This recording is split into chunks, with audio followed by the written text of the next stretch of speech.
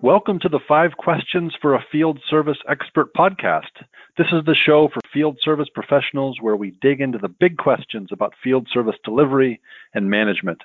Every episode, we ask a field service expert 5 questions that can help you do your job better. We're lucky enough to have 2 field service experts and technologists with us today, Susan Lewis and Bryce Kramer, both at Anaxis Consulting in Houston, Texas. Susan, Bryce, how are you guys today? Doing well. How are you? Hello. Doing very well, thank you. It's great to have you on the phone today. Thanks for the invite. Sure thing. So just a quick note on Susan and Bryce. Susan is actually a very experienced technology consultant. She focuses on IT strategy, data analytics solutions, and she runs projects for large oil and gas companies and government agencies, actually. She's recently managed the implementation of a cloud-based field service solution for a global user base, which allowed that customer to capture data in real time and do analysis on that data, leading to operational efficiencies and ultimately improving their capacity to service their customers. Before doing great work at Anaxis, Susan was at Deloitte, focusing mainly on cloud solutions and deployments for the public sector. Bryce also has 20 years, also a very seasoned professional, I should say, has 20 years of experience as an enterprise architect and project manager, focusing on the petroleum and transportation sectors mostly, other industries as well. He leads strategic technology planning, business process improvements, and a lot of asset management work, actually, for a broad set of enterprises. And prior to Anaxis, Bryce was an enterprise architect at Occidental Petroleum, the 3rd largest gas exploration and production company in the great state of Texas. So again, great to have you guys on the phone today. Thanks for spending a few minutes with us to talk about your field service and mobile expertise. Thank you. We're excited to join. So we have 5 questions for you both, as we do for all of our field service experts. Are you guys ready to go? We are. Good deal. So Bryce, let me start with you on question 1, actually. There's this phrase, digital transformation, and everybody says it, and everybody means something different, right? It's a lot of use. What does, I should say, digital transformation mean for the energy sector as you see it? And in fact, in oil and gas specifically, how would you interpret the phrase digital transformation? Well, digital transformation is a buzzword these days that you hear a lot about. And I think it does mean different things to different people, for sure. And oil and gas is an industry that is very slow to adopt a lot of things, and particularly around technology. If it doesn't directly translate to how to drill a hole, for example. And it's a cash-rich industry that as long as things are going well, then there isn't a lot of appetite to change how things are operating, which is how things were going a decade or so ago. Then the oil and gas industry had a big crash here a few years ago and did a lot of cutbacks, and they were really asking employees to do more with less type of things, where a lot of employees were cut and the remaining employees were asked to do twice as much work. And now that the oil industry has recovered a bit, I think the oil and gas industry recognizes that mentality is that there's an opportunity now. It's to address that rather than asking employees to do twice as much work. Oil and gas is really now just starting to embrace digital transformation, to realize that they are capable of working smarter rather than twice as hard. And so what we're seeing at Anaxis is a lot of our customers are really embracing this idea of digital transformation to figure out ways to make their business more efficient, to hedge their bets, if you will, against the next downturn. And how can oil and gas change its operating model so to work more efficiently with a more intelligent workforce and not as reliant on just spending money and hiring more people to do more work. And that definitely means modernizing some of the processes, some of the technologies that you use. Earlier, you were free to use as many people as you wanted, but I don't think the people are interested in that anymore, that kind of business model. And you want a lot of visibility, tracking, modern approach to how you do business, fundamentally do your business. So that has actually led to a lot of transformation and changes in the industry. Some of the examples that we're seeing is companies are investing in more data science. Is when recognizing that business is about collecting data, and how do you collect data, and once you've collected that data, what are you going to do with it, and realizing that there's efficiencies to be gained and opportunities to be addressed if you are able to more efficiently collect data and more and in real time be able to make decisions on the data, and how do you present that and do analysis on it. And it starts with how do you collect the data. That makes a ton of sense. Actually, it's a perfect segue to my second question. You're talking about data science, you're talking about the collection and the analysis of data, and that's all a good sort of first step. That gets you on the beach. Once you've landed on the beach, what do you suggest an oil and gas company look to first when approaching? It's a big world, right? When they want to approach digital transformation, where might they look first to do that? Should they focus on processes related to customers, for example? Should they focus on service delivery and field techs? Should they look at something else? How do you recommend an organization get started? I don't think there is a right answer to that question. They are being pushed in different directions, and requests might come in from anywhere. Our specific projects in the past have been field service related. So customers are asking for more visibility, more modernized technologies, being able to track where technicians are, right? And they have the similar experience with Amazon and other companies out there. So why not in field service, right? So field service has helped push it, but I don't think you will see benefit unless you make that happen, make those changes happen in the whole ecosystem. So you may start with customers and field service, but you need to make sure it is reflected in the rest of the supply chain as well. And I would say it's really important that digital transformation, while it's kind of a buzzword, I think of digital transformation as more of a mindset or a culture of that company. Very true. And if a company is going to look into digital transformation, there needs to be a review and from the top down, and really understand is what is the vision of the company and what do they hope to achieve, and really working to get alignment within the organization. So from a digital transformation perspective, I would say it requires leadership to really sit down and have some heart-to-heart conversations within the organization, and then ensure that that vision is effectively communicated to the organization. Because it's the digital transformation, again, is a mindset and an approach for how do you solve problems. It's not a methodology saying first I will do this and then I will do that. It's more of culturally how are we going to solve problems. And it's important that initially companies really understand is what is the strategy and what is the vision that we're hoping to achieve. And most companies are like to make money, and as a result, that means the customer is involved. So a digital transformation really needs to have a mindset of how am I going to make my customers happier? And if you can have happier customers, in theory, you can make more money. So many companies are very focused on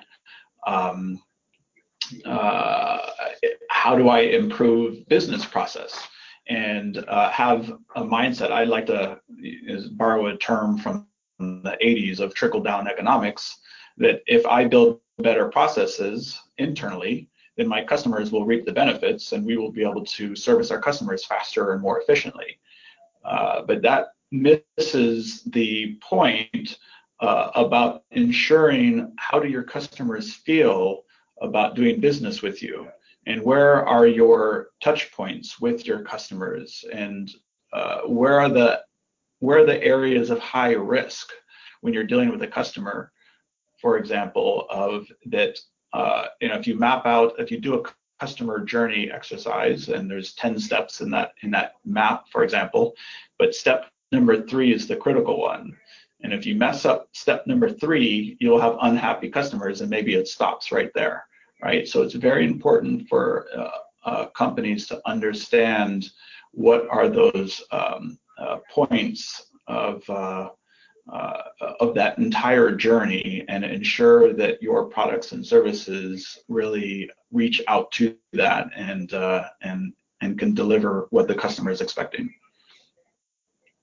So if we focus a little more on another area of expertise that you both share, let's talk about the mobility aspect of digital transformation for a moment. What are some of the lessons learned, well, or I should say best practices really, for incorporating mobile into field service delivery? One of my earlier project was on a cloud solution for a global user base, right? And one of the reasons they wanted to do mobile deployments was to enable real-time analytics, to have faster data tracking, more efficient data processes. Initially, before they had implemented this cloud solution, the field service technician would have to wait till they're done with their jobs, come back to the office, fill out the paperwork, then get invoicing done. So it was a slow turnaround. The whole process took a lot of time, right? Mobile deployment meant things could happen real time. Management could see what was going on. You could track data, like we alluded to in the beginning, some of the objectives of modernizing and transforming your business, right? Get real-time analytics. So that was one of the reasons for a mobile deployment. There's quite a few lessons learned from my previous project.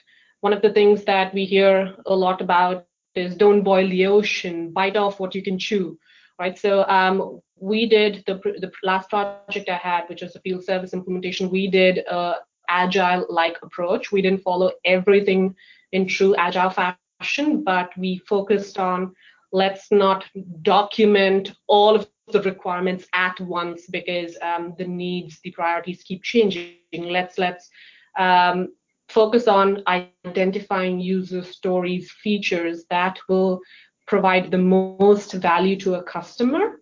Let's build that into a solution, deploy it, see how that goes, iterative approach. And that I felt has been very successful, has helped the project and the users become very successful in that mobile deployment solution. I mean, there's lots of lessons learned, but I think going agile for this was really helped the project succeed. There's other aspects as well that Bryce was talking about, like culture is big, right? So having good sponsorship, the project sponsor talking to people, encouraging them, helping them understand what benefits each user group will see from each of these deployments also helped succeed. But I mean, I don't know, Bryce, have you seen anything else that I have not mentioned in here as well?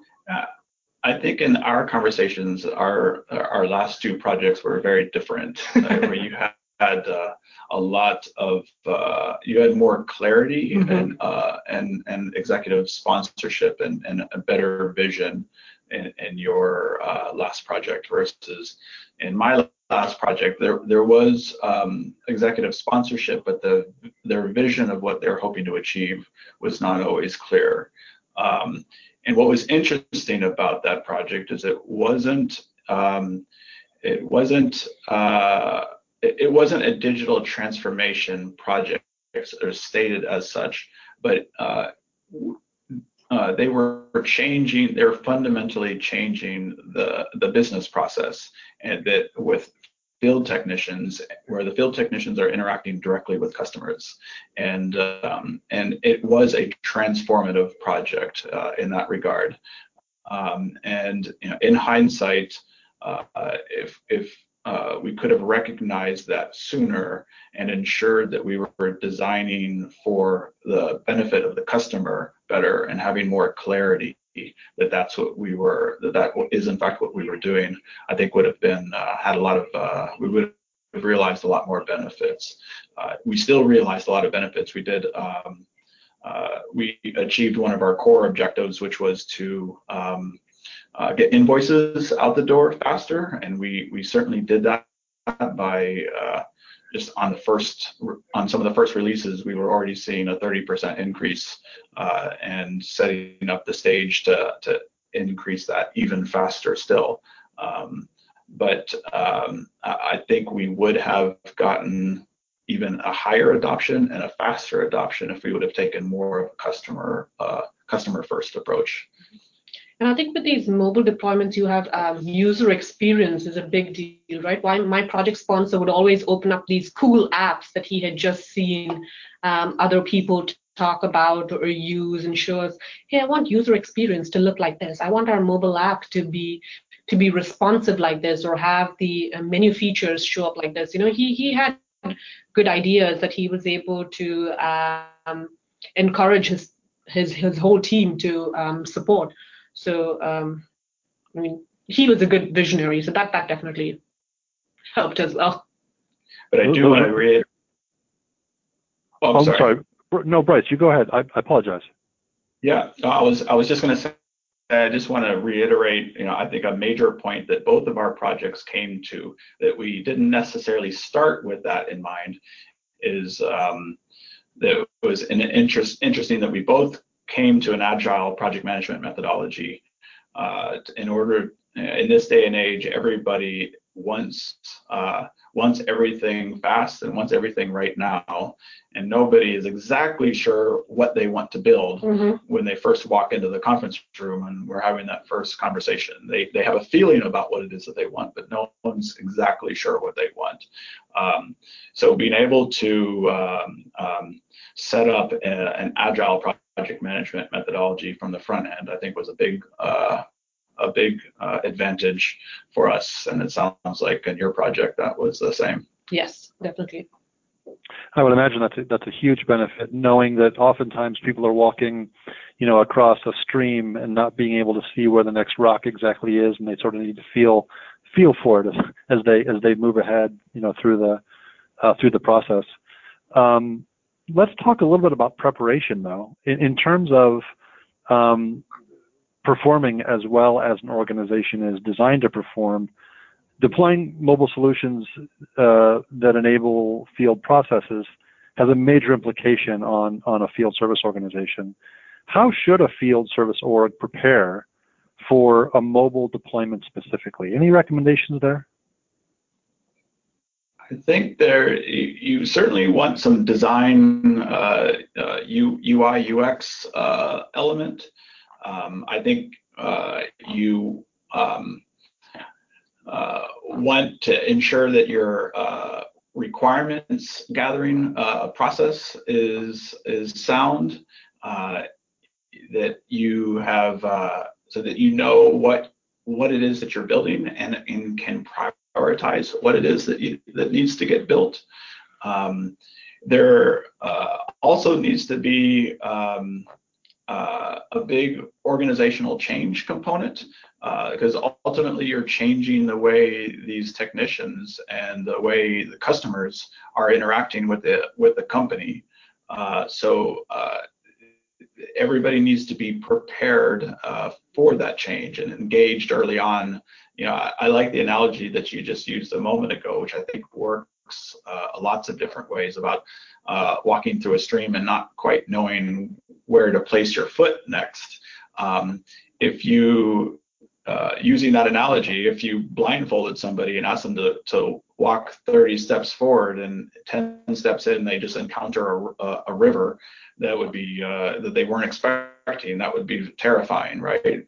But if ahead of time you could let them know that in 10 steps you're going to step in some water, and I promise you it's a sandy bottom, and you won't have firm footing, but it's solid footing, and you'll get through it okay. And at the end, you're going to get to the other side, and there's going to be tasty snacks for you when you get to the other side. For example, like to be able to tell people in advance what's going to happen, and that it will be uncomfortable, but they will get through it, and they'll be better off for it in the end, is a big component.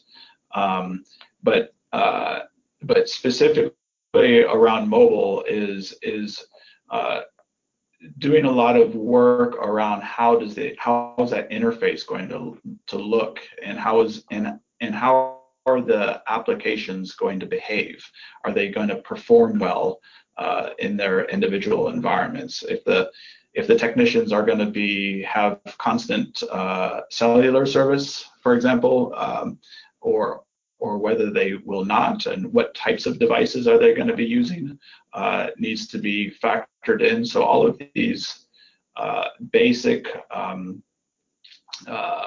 components behind the scenes that is like plumbing, if you will, that as long as everything's working, nobody thinks about the plumbing, but as soon as it stops working, everybody complains. I was just in a conversation with somebody a day or two ago, and somebody posed the question that, how long, if I hit submit on this button, how long will people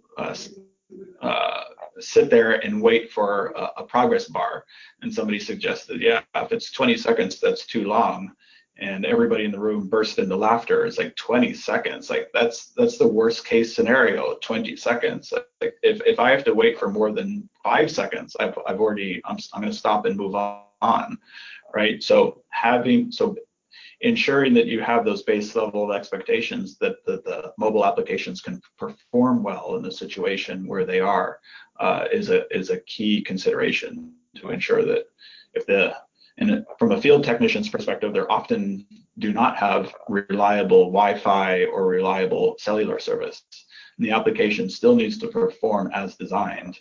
And having used Mobile Reach before, I think that was one of the really big strengths with Mobile Reach, is that it works in an offline mode really, really well, and downloads all of the required information ahead of time, so that even if the technicians are offline, it still performs exactly as if they were online, and it performs very, very fast how they expect. And I think from a technician's user experience, that's a key thing to make sure that people understand and design for. Outside of the I believe the technology, what we need to think about is, I don't think it is a stretch for the actual people, the technicians, to start using mobile applications. Everybody, I believe, would have experience with smartphones and the like at home, or things like that, other avenues, right? What we need to have them understand is, what's in it for me, right? That's the big organizational change aspect of things. How do I benefit from using this mobile solution? Why should I use it? Preparing them for that, for this new way of tracking their work, that would be another aspect and another way to prepare for a successful mobile deployment, I would say. At the end of the day, I think digital transformation is not really an IT function. It has to be a business-driven process or activity, and that's when we succeed, mobile deployment or not, right? Sound advice. Actually, could not agree more. And Susan, let's actually wrap on that note with one last question for you. This is question number 5. How have you seen a mobile field service solution augment the analytics and reporting side of an organization? Are these capabilities ultimately being productized and sold as value-add solutions, or are they being used internally or some other way? What do you see there? Visibility. That is what they want when they're trying to track all of these in real time, digitize and transform their business process, right? I mentioned Amazon before. You can track logistics. Has your item shipped? Where is it? Is it coming today? Is it coming tomorrow? What's going on? Is it delayed? to be able to get that visibility. At some point, my project sponsor, my previous project, did want the customers to be able to track the parts that needed to be shipped out to their location for the service technician to be able to service or install. They wanted to be able to understand how far out the service technician was and things like that. So visibility into all of that was definitely a plus. And mobile applications help with that geolocation and things like that. But they also wanted a lot of internal tracking to be able to make management decisions, to be able to say which geographies have a lot of service requests coming in, where should we place our technicians, where should we hire new technicians, which locations, what types of service requests are coming in, so what trainings or certifications are most valuable for our technicians. Are we missing a piece of the pie by not going after certain types of business because we're lacking skills or other things, certifications and things like that in certain areas? You don't get all of this visibility unless you're able to track that kind of data real time or not, right? So having the visibility, being able to track all of this definitely helped the project sponsor make all of these decisions and be able to service the customers better, I would say. So analytics was a big portion of why we even wanted to deploy the solution and its mobile aspect at the client location.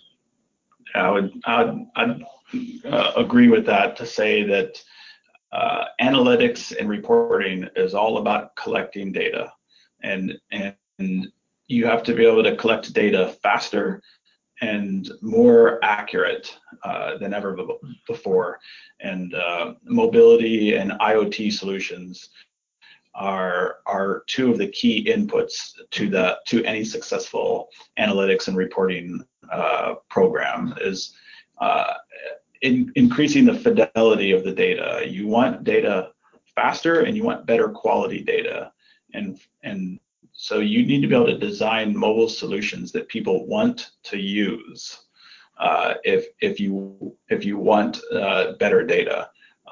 As the old saying goes, bad data in is bad data out.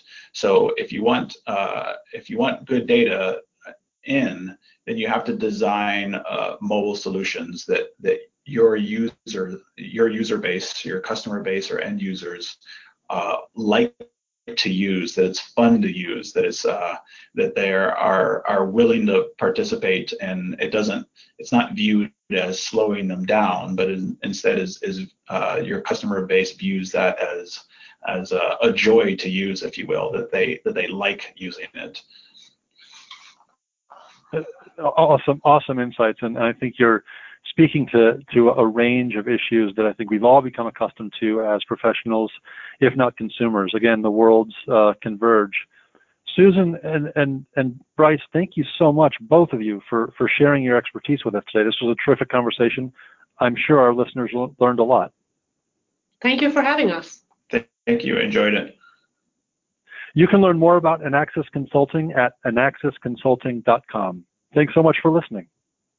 For more expert views on field service, subscribe to the Mobile Reach blog at mobilereach.com.